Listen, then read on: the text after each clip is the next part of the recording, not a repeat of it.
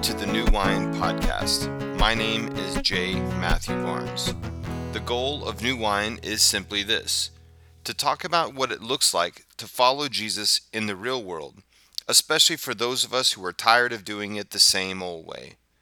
This is podcast number 18, and here's the question we'll try to answer this time. In what or whom should we find our identity and why? On November 15th, 2015, Ronda Rousey was set to defend her Ultimate Fighting Championship women's bantamweight title against Holly Holm, who was a very large underdog, which means that very few people expected that Ronda was going to lose. But lose is exactly what Ronda did.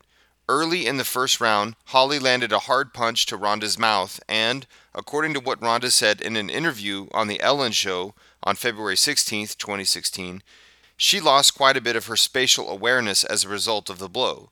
Ronda was unable to judge adequately the distance between herself and Holly, which is a very bad thing in a mixed martial arts fight. Ronda survived the first round, but early in the second, Holly landed a high kick that knocked Ronda down. The referee called an end to the fight because Ronda was incapacitated. Ronda lost. It was her first and only loss. In her interview with Ellen, Ronda said that after the fight she was sitting in a corner, completely consumed with her thoughts. Here's what she said, and I quote, "I was sitting in the corner, and I was like, what am I anymore if I'm not this? I was literally sitting there and like thinking about killing myself in that exact second. I'm like, I'm nothing. I'm like, what do I do anymore? And no one gives a blank about me anymore without this," unquote. This revelation is really striking since Ronda's father committed suicide when she was young. Ronda has revealed that her father's suicide was a defining moment for her and her family. Thus, for her to have these thoughts really revealed the level of pain that losing the title caused her. She was devastated to the core. This loss was clearly an attack on her personal identity. You can hear it in her words. She said, "What am I if I'm not this? And I am nothing. And what do I do anymore?" Being the undefeated champion was her anchor to reality. And Holly's high kick cut the rope that was tethering that anchor to Ronda. What pulled Ronda through this moment? I mean, she clearly made it out. After her loss, she hosted Saturday Night Live, she appeared in the Sports Illustrated swimsuit issue, and she was now sitting down for an interview with Ellen. Here's what Ronda said happened after she had her suicidal thoughts after losing, and I quote, "I looked up and I saw my man, Travis, who was standing there, and I looked up at him and I was like, I need to have his babies. I need to stay alive," unquote. How sweet. Her relationship to her significant other grounded her in that moment. Seeing Travis, who is Travis Brown, who's a UFC fighter as well, gave her hope. She realized that she had another identity besides her professional one.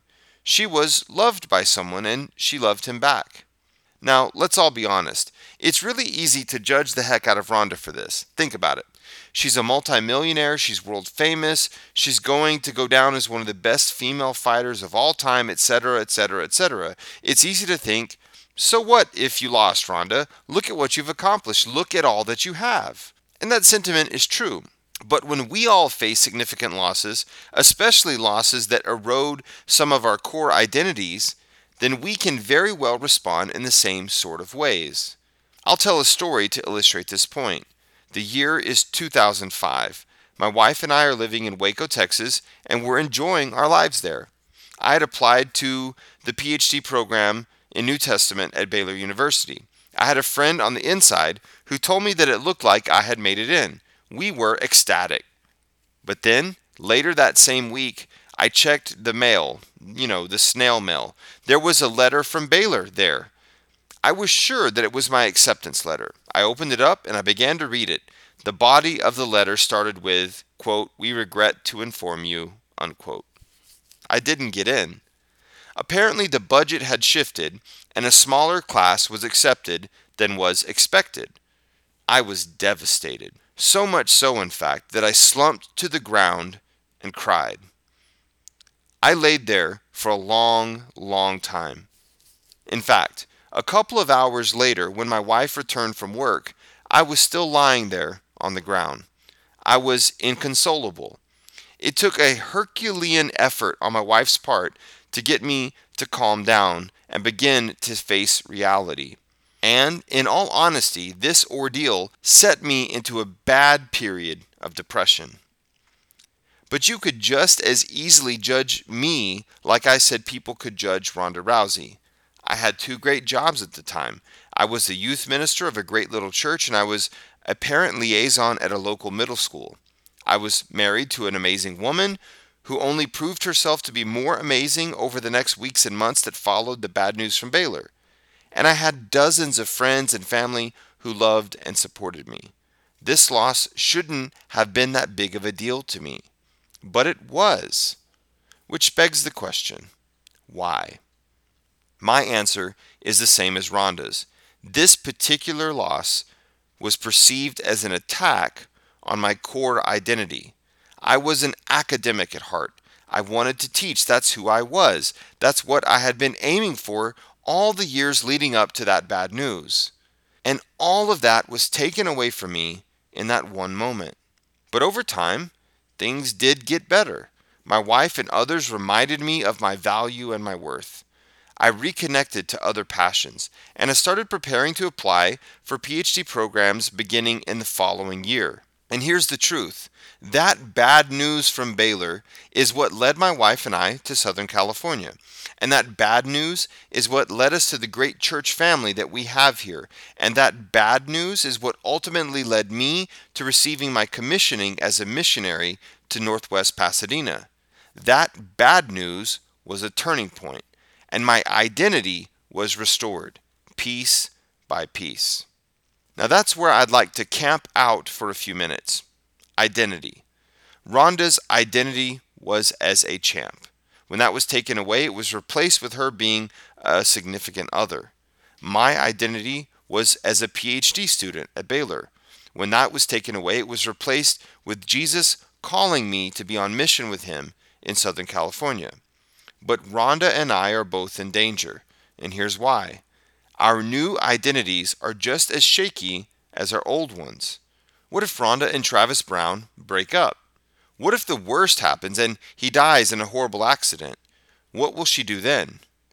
And what if I was wrong about Jesus' calling on my life? Or what if I totally fail as an urban missionary? What will I do then? What Rhonda and I need, and to be honest, what we all need, is a more certain identity. We need to be able to rest in the assurance that our identities can't be shaken or taken from us. But how do we do this? There really is only one answer, and his name is Jesus. What makes Jesus a good source for our identity? Well, unlike other things we can place our identity in, like relationships, jobs, callings, etc., Jesus never changes. He'll never fail us. He'll always be there. The last part of the Great Commission in Matthew 28 highlights this well. Jesus is about to leave his disciples alone. They are scared. Their identities are being shaken. So Jesus tells them something amazing. He gives them a job description and then some security. He says they are to make disciples. That's their job description. And he promises to be with them until the end of time. That's their security. In that moment, Jesus was giving them a new identity, one that is firmly planted in him. Paul talks about this too in 2 Corinthians 5. He says that before we meet Jesus, we see the world through worldly eyes. But once we trust in Jesus, everything changes. There is new creation. We are remade. We're given a new identity in Christ. And not only that, we're given a job description. We're to join with Jesus as he seeks to reconcile all things to himself. Paul is saying that in Jesus we have a new identity, and that it is found in Jesus, who will never, ever fail us. So now what? This is all well and good, but what are we supposed to do with all of this information? Well, here are 3 things that we can do to find or be reminded of our identity in Jesus. Number one, we can get to know Jesus better and better. If we've never officially met Jesus, maybe now is the time to do so. Here's the best way I know. Ask someone you really trust to read the Bible with you once or twice a week. You don't have to read a lot, just half a chapter of the Gospel of Mark at a time. The goal is to meet the Jesus of the Bible there, not the Jesus of TV or the church, not the Jesus of our imaginations or our childhoods, and not any other Jesus beside the one that we meet in the Gospel of Mark. Read half a chapter at a time and then ask one another these questions. Number one, what did you like? Number two, what did you not like? Number three, what was confusing? Number four, what did we learn about Jesus in this passage? And number five, what are we going to do with this information? In my experience, this method of meeting Jesus is simple and awesome. It has changed the lives of millions of people around the world, and I've personally seen it change the lives of dozens and dozens of people, including my own life. But some of us have been following Jesus for a very long time, and we feel tempted to put our identity in other things instead of Him. What should we do? Well, I say we do the very same thing. Call a friend and begin to read the Gospel of Mark together, half a chapter at a time. Reacquaint yourself with the Jesus of the Bible and begin little by little to trust Him with your core identity once more. So here's a second way that we can find or be reminded of our identity in Christ. We can get on mission with Jesus. Whether you don't follow Jesus yet or you've been doing so for decades, your identity can begin to be cemented in Jesus as you get on mission with Him. What do I mean by that phrase, get on mission with Jesus? It's really pretty straightforward. Jesus came to the earth for one reason, to make all the wrong things right. We earlier saw Paul talking about this in 2 Corinthians 5 when he said that God's purpose in the world is to reconcile all things to Christ Jesus. So what's the mission of Jesus? It's to make all the wrong things right. So how do we join Him in this? Here's my advice. Call together a few people whom you trust and love. There are no prerequisites. They can have followed Jesus forever or not yet. It doesn't really matter. But here is what matters. Begin to share with one another things that you notice in your communities that aren't right. Maybe you'll notice that there are racial tensions in your city. Maybe you'll notice that single parents are being socially isolated. Maybe you'll see that human trafficking is raging out of control in your neighborhoods. Maybe you'll see a great need for mentors at an underperforming school. It doesn't really matter what it is that you notice. Whatever is wrong, Jesus wants to make it right, and He wants to use you. So begin working together toward what is right. And as you do so, I would suggest that you do number one that we talked about earlier, get to know the Jesus of the Bible by reading about Him in the Gospels. When you pair number one, getting to know Jesus, with number two, being on mission with Jesus, you have the start of something special. The start of a new identity, not only for you, but for your friends who are participating with you too. So what's another way that we can find our identity or be reminded of our identity in Christ? We can pray. Now you had to know that this one was coming. Prayer is central to finding our identities in Jesus. Why? Because it's really difficult to find our identity in Jesus. In fact, it's downright impossible. We cannot do it by ourselves. We need one another, and more importantly, we need the power of God working in and through us too. And not only that, but as long as we're still humans, we'll always be tempted to place our identity in things other than Jesus. Things like our relationships, our jobs, our hobbies, our material possessions, etc., etc. We must ask God to give us the courage that we need to resist these temptations at all costs. Why? Because if we place our identity in any one of them, no matter how good it might seem in the moment, we're setting ourselves up for disaster. We're all one text, one phone call, one email, one doctor's visit, or one letter away from being like Rhonda after losing to Holly or me after being rejected by Baylor. If we place our identity in anything other than Christ, we're just a moment away from being broken on the floor. So we must pray. And we must pray that God empowers us by His Spirit to continue to find our identity in Christ and not in the things and people of this world. So that's it. If we place our identity in ourselves, our accomplishments, our relationships, our jobs, or anything else, we're at great risk of being disappointed and hurt to our very cores.